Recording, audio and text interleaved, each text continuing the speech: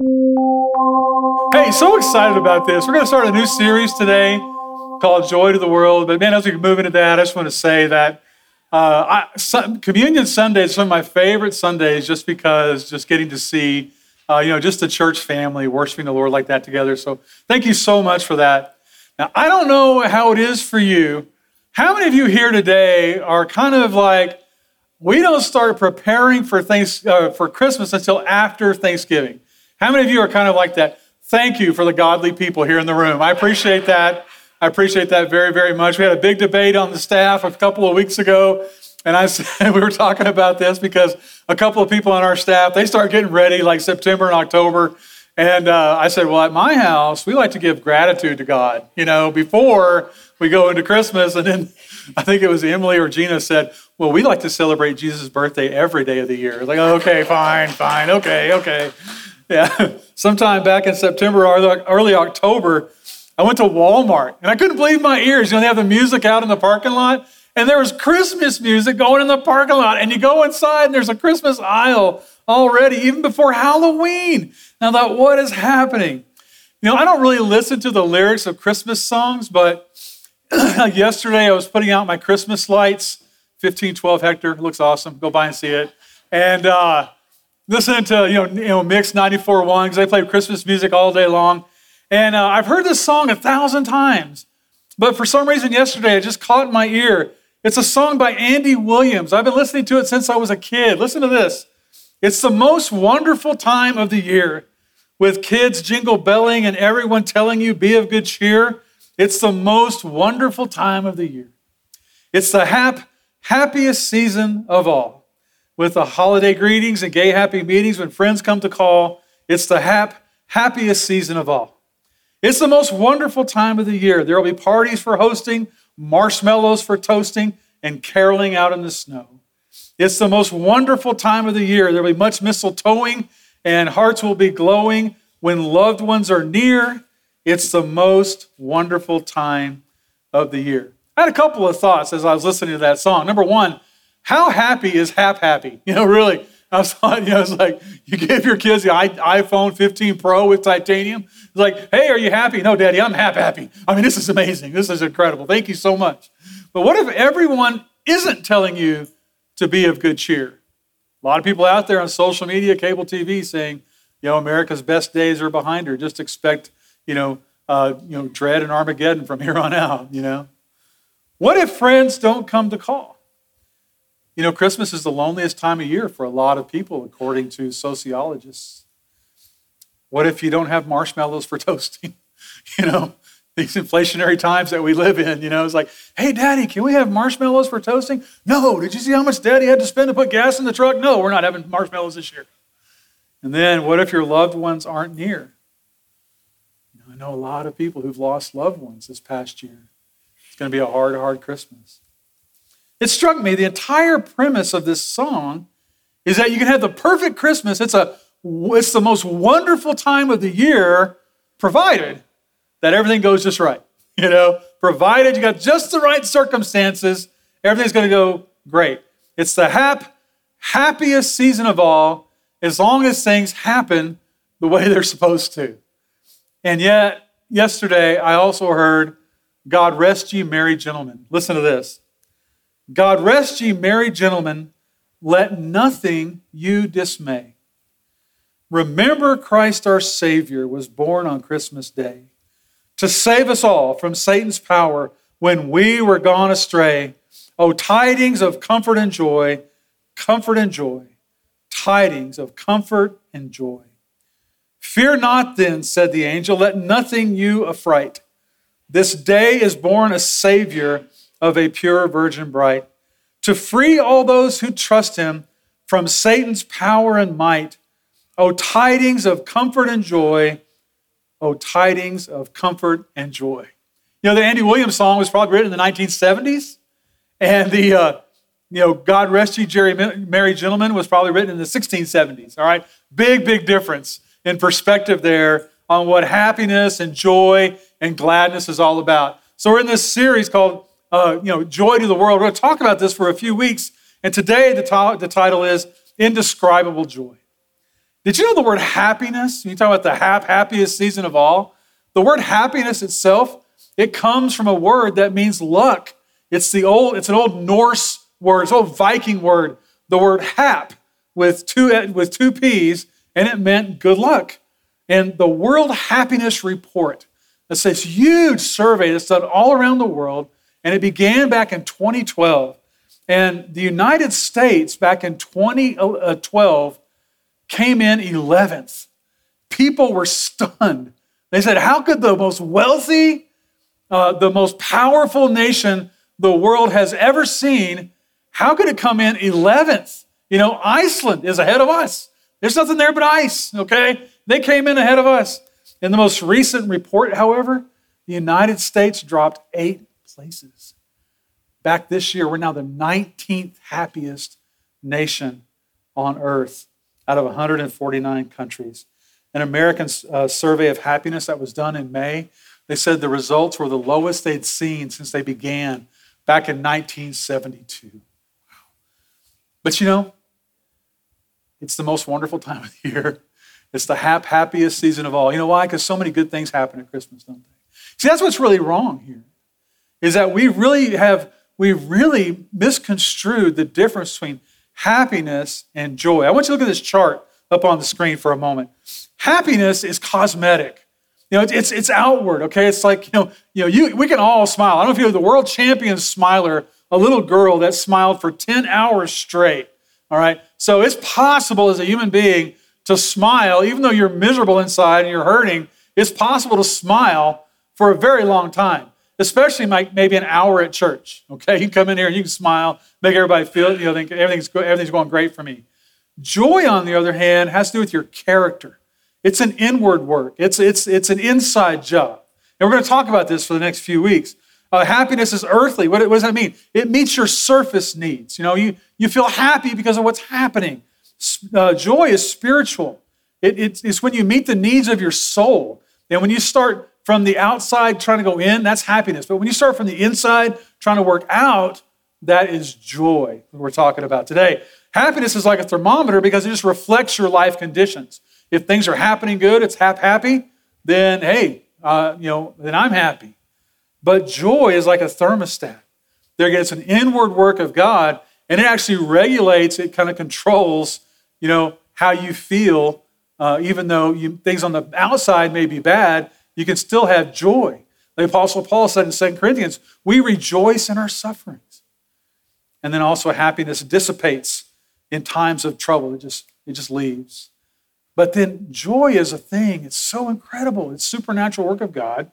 It actually develops in times of trouble. Now, the Word of God never tells you and I to rejoice in our happenings, but to rejoice in the Lord. Philippians 4:4 says, rejoice in the Lord always. And again, I will say it, rejoice. Now, we're going to talk about that some more in a couple of weeks, but I want you to think about this. No matter how much you own, no matter how much influence you have, no matter how many followers you have on TikTok or Instagram, no matter how handsome you are, how beautiful you are, how, quote, successful you are in the eyes of other people, no matter what your family is like, no matter what your life may be like right now, those things cannot bring joy into the deep human heart. Because if you rejoice in your circumstances, your happenings, those things are going to change. If you rejoice in your possessions, cars rust, houses crumble, clothes fade, and they fray at the ends, things like that. If you rejoice in your friends, sometimes your friends move. Sometimes they disagree with you. Sometimes they vote for the other party and you have a conflict, things like that. And if you rejoice in your family, families change over time. My wife and I were just talking the other day about how much our family, our extended family, has changed, even just in the last few years, through death and divorce. Rejoice in the Lord, the Bible tells us. Why? He will never change. He will never leave. He will never forsake you. And how do we rejoice in the Lord? How do we get this kind of a joy moving in our lives? When we start talking about having joy in Christ, we have to begin with the Christmas story. Because you read the Christmas story in Matthew, Mark, and Luke, you just see joy all over the place. You see Mary and her cousin Elizabeth, they were filled with joy because they were having miracle children. God was doing miracles in their lives. The angel told the shepherds, he said, I bring you good news of great joy because a Savior has been born to you. The shepherds were filled with joy when they found the baby Jesus, and they ran into Bethlehem and they told everybody about what they had seen, what they had witnessed. The wise men were exceedingly joyful when after their long trek through the desert, they found the baby Jesus and they knelt down and they worshiped him and they gave him gifts of gold and frankincense and myrrh. And then when Jesus was about 8 days old, they took him to the temple, and there's a man there named Simeon who'd been waiting to see the Messiah, and he grabbed that little baby, and the Bible says he was overwhelmed with joy that he got a chance to hold the Messiah, the awaited one, in his arms. The joy that Jesus was bringing into the world was unlike anything that the world had ever known before. And it's literally an extraterrestrial joy. It is a joy that is not of this world. And there's no greater joy than the joy that Jesus possessed, and he gave it to us. Despite what you might have seen in movies, read in books, or heard on social media, Jesus was filled with joy.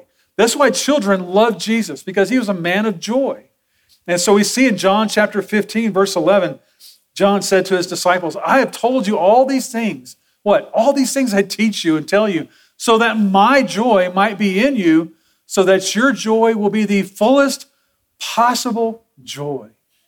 Wow, think about that. That your joy could be the fullest possible joy.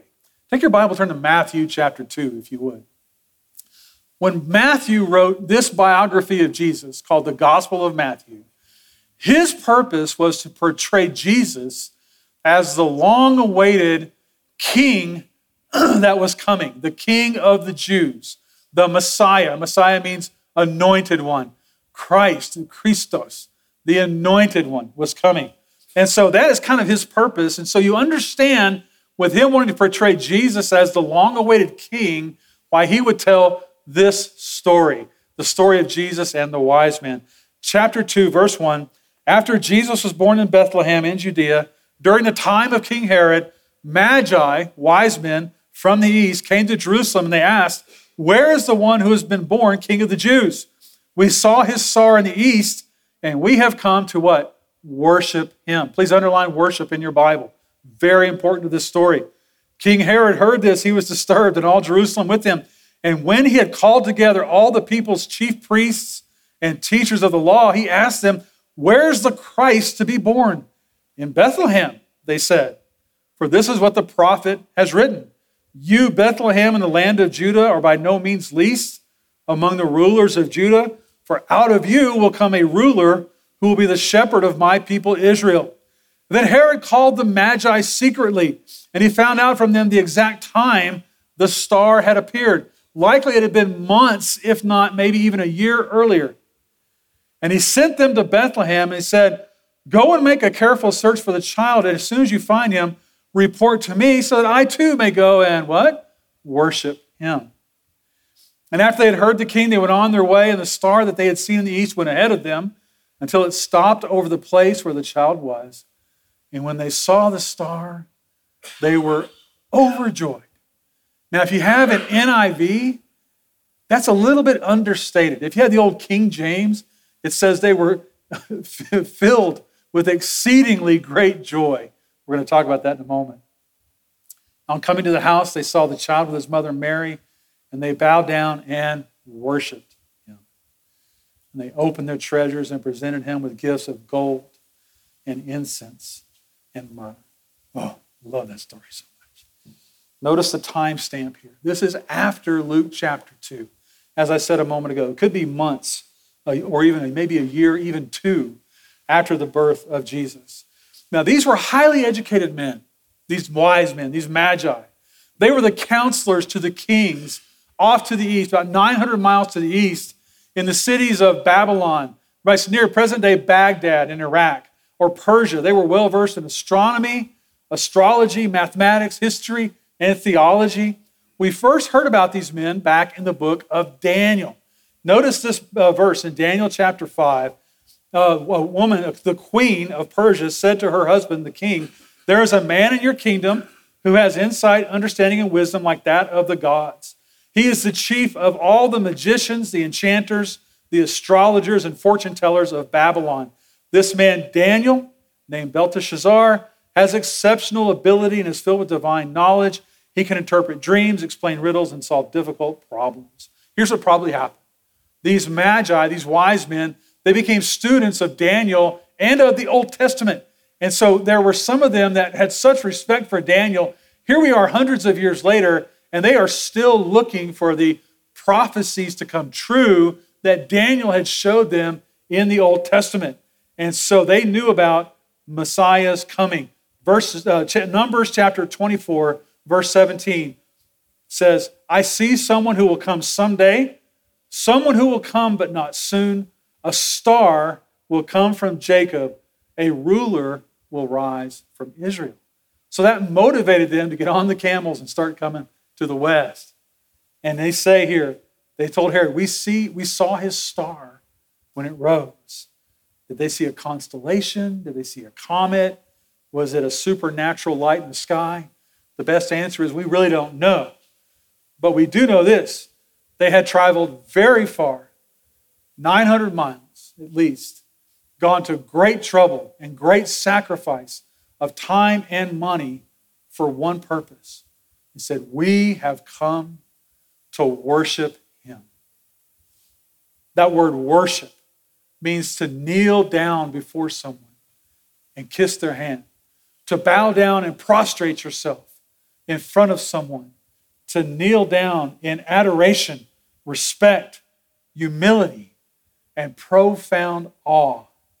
Psalm 95:6 says, come, let us bow down and worship.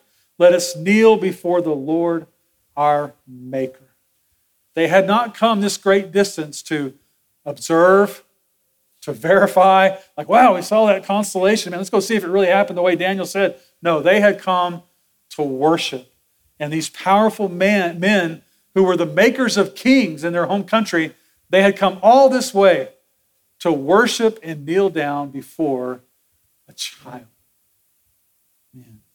Look at verse 3. When Herod heard that these men, who were called the makers of kings in Persia, he was disturbed, and all the Jerusalem with him. Why? That word really literally means his spirit was struck with fear and dread. It's a very intense word, actually. Jesus has not spoken a word. He has not performed a miracle. He has not taught any doctrine. His influence on the world, though, it immediately manifests itself. The powers of evil are shaking in their boots. They are filled with dread. It was the motivation of these wise men that so disturbed Herod and all of Jerusalem, because this baby in the manger was not some curiosity. His birth wasn't merely interesting, all right? They had made great sacrifices to come and worship him. Look at verse 9 and 10. After they had heard the king, they went on their way. They saw the star. It stopped over the place where the child was. And when they saw the star, it says, they were overjoyed. As I said a moment ago, they rejoiced with exceedingly great joy. So what you have here is you have Matthew. He's trying to find the words to describe how these men felt as they were nearing the presence of the king. And he could have just said, and they rejoiced. And we would have understood what he meant, okay? But instead, what does he do? He piles up word upon word here. They rejoice with exceedingly great joy. There's no other place quite like this in your Bible. It's an indescribable joy. And I just want you to see up on the screen here. There are these 4 words. You see, he rejoiced, and there's that word in the Greek. It means a state of gladness, to be delighted. And then exceedingly is an adverb that means extremely or very much. And then great is that word megas. We get the word mega from there. And that's something of great magnitude or great effect. And then another word for joy, kara, a feeling of great inner gladness and contentment. It's almost as if they could not have experienced more joy than that, or their heads might explode or something like that. It was so intense. It's a joy Matthew's describing here that's not really humanly possible. The wise men experienced an otherworldly joy. Why? Because they had one focus. They had one mission. It was to worship Jesus. You know, when God gives us joy, it supersedes anything this world has to offer. Even the happiest day of all. Psalm 103. May the hearts of the people who seek the Lord celebrate and experience joy. Look to his face constantly. Remember the wonderful things he has done. Yeah, I got to be honest with you. I was working on this message, and I told my wife at lunch a couple of days. I said, honey, I don't know what's going on. I can't find my joy. Usually I'm really up and ready to go. And I was down for a couple of days, and I told her, I don't know why. I don't know why. And as we were preparing, and I saw Psalm 103. I said, it says, remember the wonderful things he has done.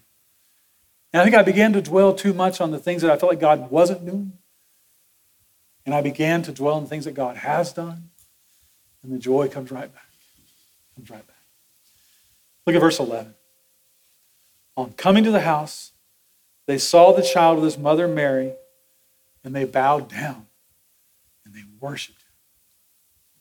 By the way, that word bow down is real dramatic here. It means to throw yourself to the ground in the presence of greatness and glory, like a divine being or maybe an emperor, something like that. And we can envision them falling on their faces before Jesus and say, Jesus, you are greater and I am lower. Jesus, you are more, I am less. That's not my name there. That's you. Okay. Somebody told me this morning, by the way, my name is in the word blessed. I don't know if y'all ever noticed that or not. Okay. My name shows up every time you say the word blessed. All right. You are king, I am servant. You are Lord, I am worshiper. And it's important to note here, Mary wasn't worshipped. We respect Mary, absolutely, for her character. All right? She's an amazing, amazing woman in Scripture. But we don't revere Mary. She wasn't the focus of worship there. Did you know in the Gospels that people bow down to Jesus 9 different times?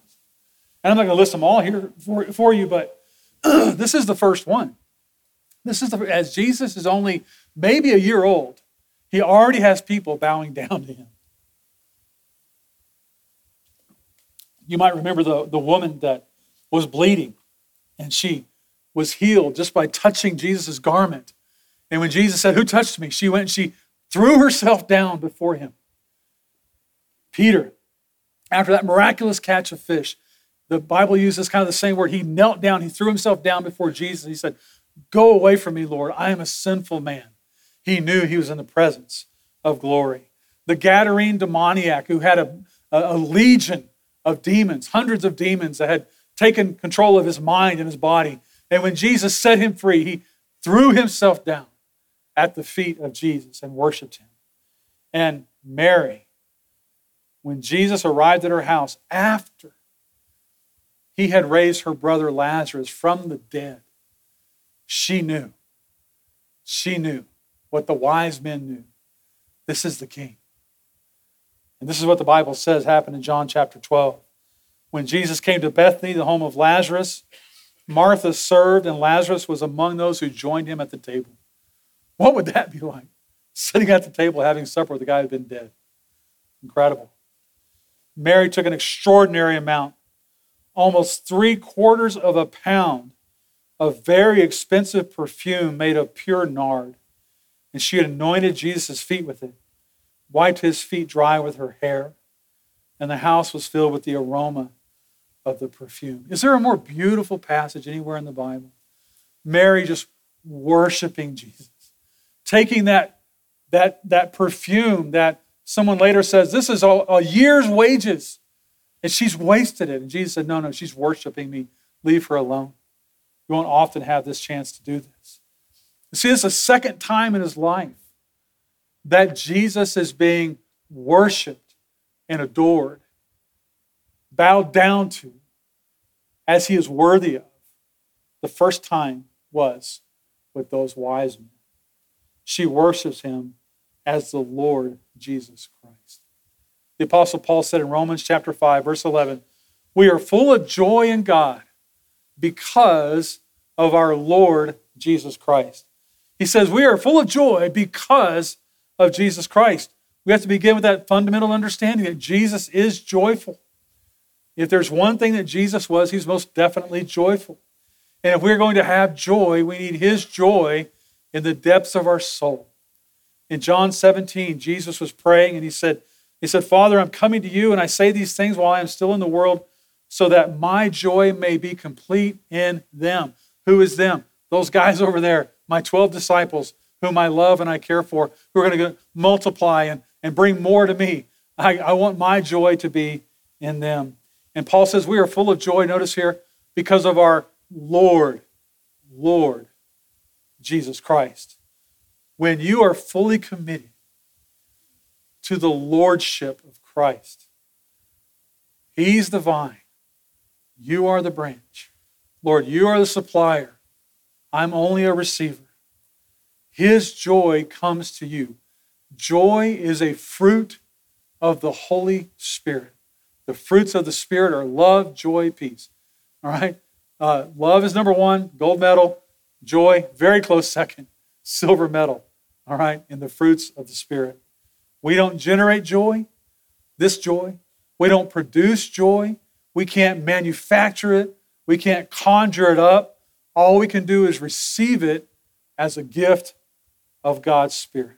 And Paul is saying here, I have made Jesus the Lord of my life. I worship him. I'm in awe of him. I revere him. I offered myself to him. I sacrificed for him.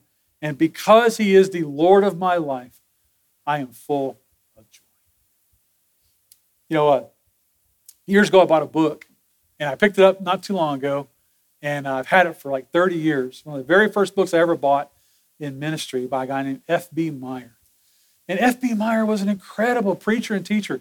He traveled all over the world in the early part of the 1900s.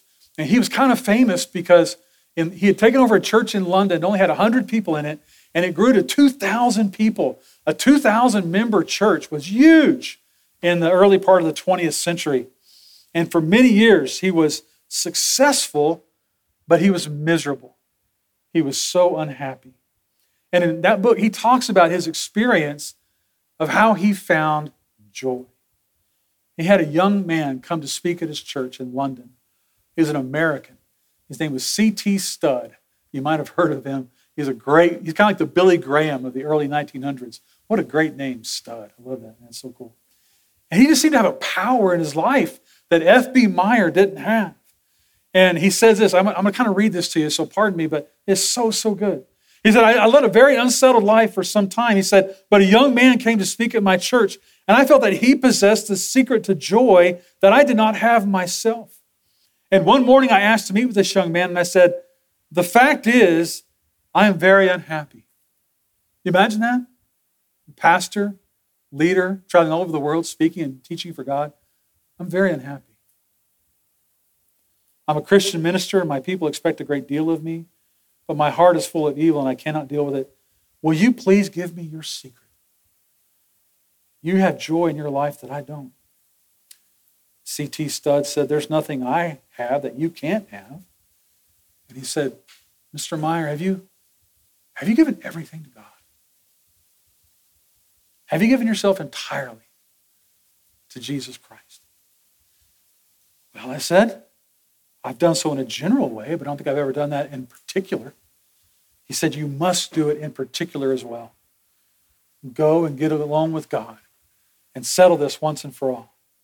He says, so that night I sat down in my bedroom. He said, I thought I could easily give myself to Christ, but I had resolved that I would not sleep until I had settled this matter, surrendering everything to Jesus. I was deep in prayer, and it was not long before it was almost as if Jesus was there at my side. And he said, and in my vision, I took from my pocket a large ring of keys that I carried. And I said to Jesus, here are the keys to my life. And I gave him the ring of keys. He says, after I took one small key for myself. And he looked at me. And he said, are they all there? He said, well, they're all there, Lord, except for one tiny one. I have one key to a tiny little closet in my life. He said, but it's so small, it doesn't really matter. He said, my child, if you don't trust me with everything, you don't trust me with anything. He said, Satan whispered to me, you can't give that thing up. If you give Jesus that thing, there's no telling what he'll ask for next. Don't give it to him. He said, I tried to make terms with Jesus. I said, Lord, I'll be so devoted in everything else, but I cannot live without that closet, that one area of my life. He said, I believe, friends, that my whole life was hovering on the balance. And at last I said, Lord, I can't give you the key. I am not willing, but I'm willing for you to take it. And he said, it was as if I held out my hand and he reached down and he took the key from my hand as he opened my fingers. And what did the Lord do? He went straight to that closet. He took that key. He opened that closet. And he said there was a thing in there that was terrible and hideous. And Jesus said to me, this must go out and you must never go in. And he took that thing from me. He took the desire for it out of my soul. He said, I even began to hate it. And then I yielded myself absolutely to Jesus. And I said, from this night, Lord, I want you to do as you will with my life. He said, the next morning, I expected a hallelujah feeling. He said, but I was as calm and serene as I am now. I'm sure writing these pages. I only had a delightful sense that I did fully belong to Jesus Christ, and I was filled with joy. Let's bow our heads this morning. If we could. Here in a moment, we're going to sing a song together. You are my King. You are my King. And I just wanted to ask you to think about for a moment, how true is that for you today? I believe all of us are somewhat like Mr. Meyer. We could all point to areas of our lives where Jesus is King. Where as an act of worship, we have given our wealth and our riches, so to speak, over to Jesus and made that sacrifice and said, this is yours, Lord. But I wonder today, I would imagine all of us are like Mr. Meyer in that there's a part of our life that we have said, Lord, that's a closet, that's for me only, and that's off limits. I wonder where that might be in your life today. And remember what the Lord Jesus has said there. If I'm not Lord of all, I'm not Lord at all. Think about that logic for a moment for Mr. Meyer to say, Lord, here are the keys to my life, all but one. Here they are, Lord. No, he's not Lord if he's not Lord of all. And so I just want to ask you to go before the Lord this morning. I want you to think about the joy in your life. Is it possible that joy has been fleeting or even far away from you? Because there's a pride. There's a stubbornness. There's a self-will in your life. Something that you cling to, hold on to, that you just won't let go of. And the Lord has been speaking to you about this for a long time. Perhaps even since your adolescence or even your childhood. You just never have let it go. Today, speak to the Lord about this life of worship that you lead. The Apostle Paul said, I exhort you, brethren, that you would present your bodies as a living sacrifice. This is your reasonable, logical act of worship. So let's be quiet together for a moment. Speak to Jesus about being the Lord of our lives.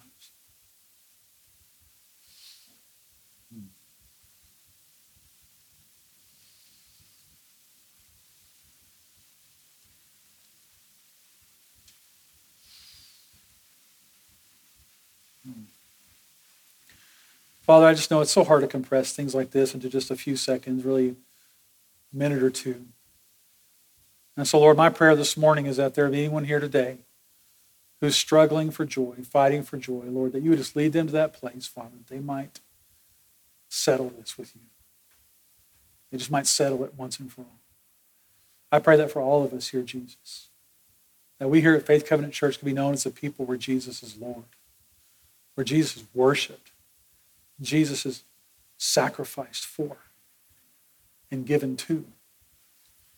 I just pray that you do that great work in us as our church family, but also as individuals, as individual families, Lord. We just want so much, Lord, for you to be given the praise and the honor and the glory that you are so due. We just love you, Jesus. Worship you today. Amen. Amen.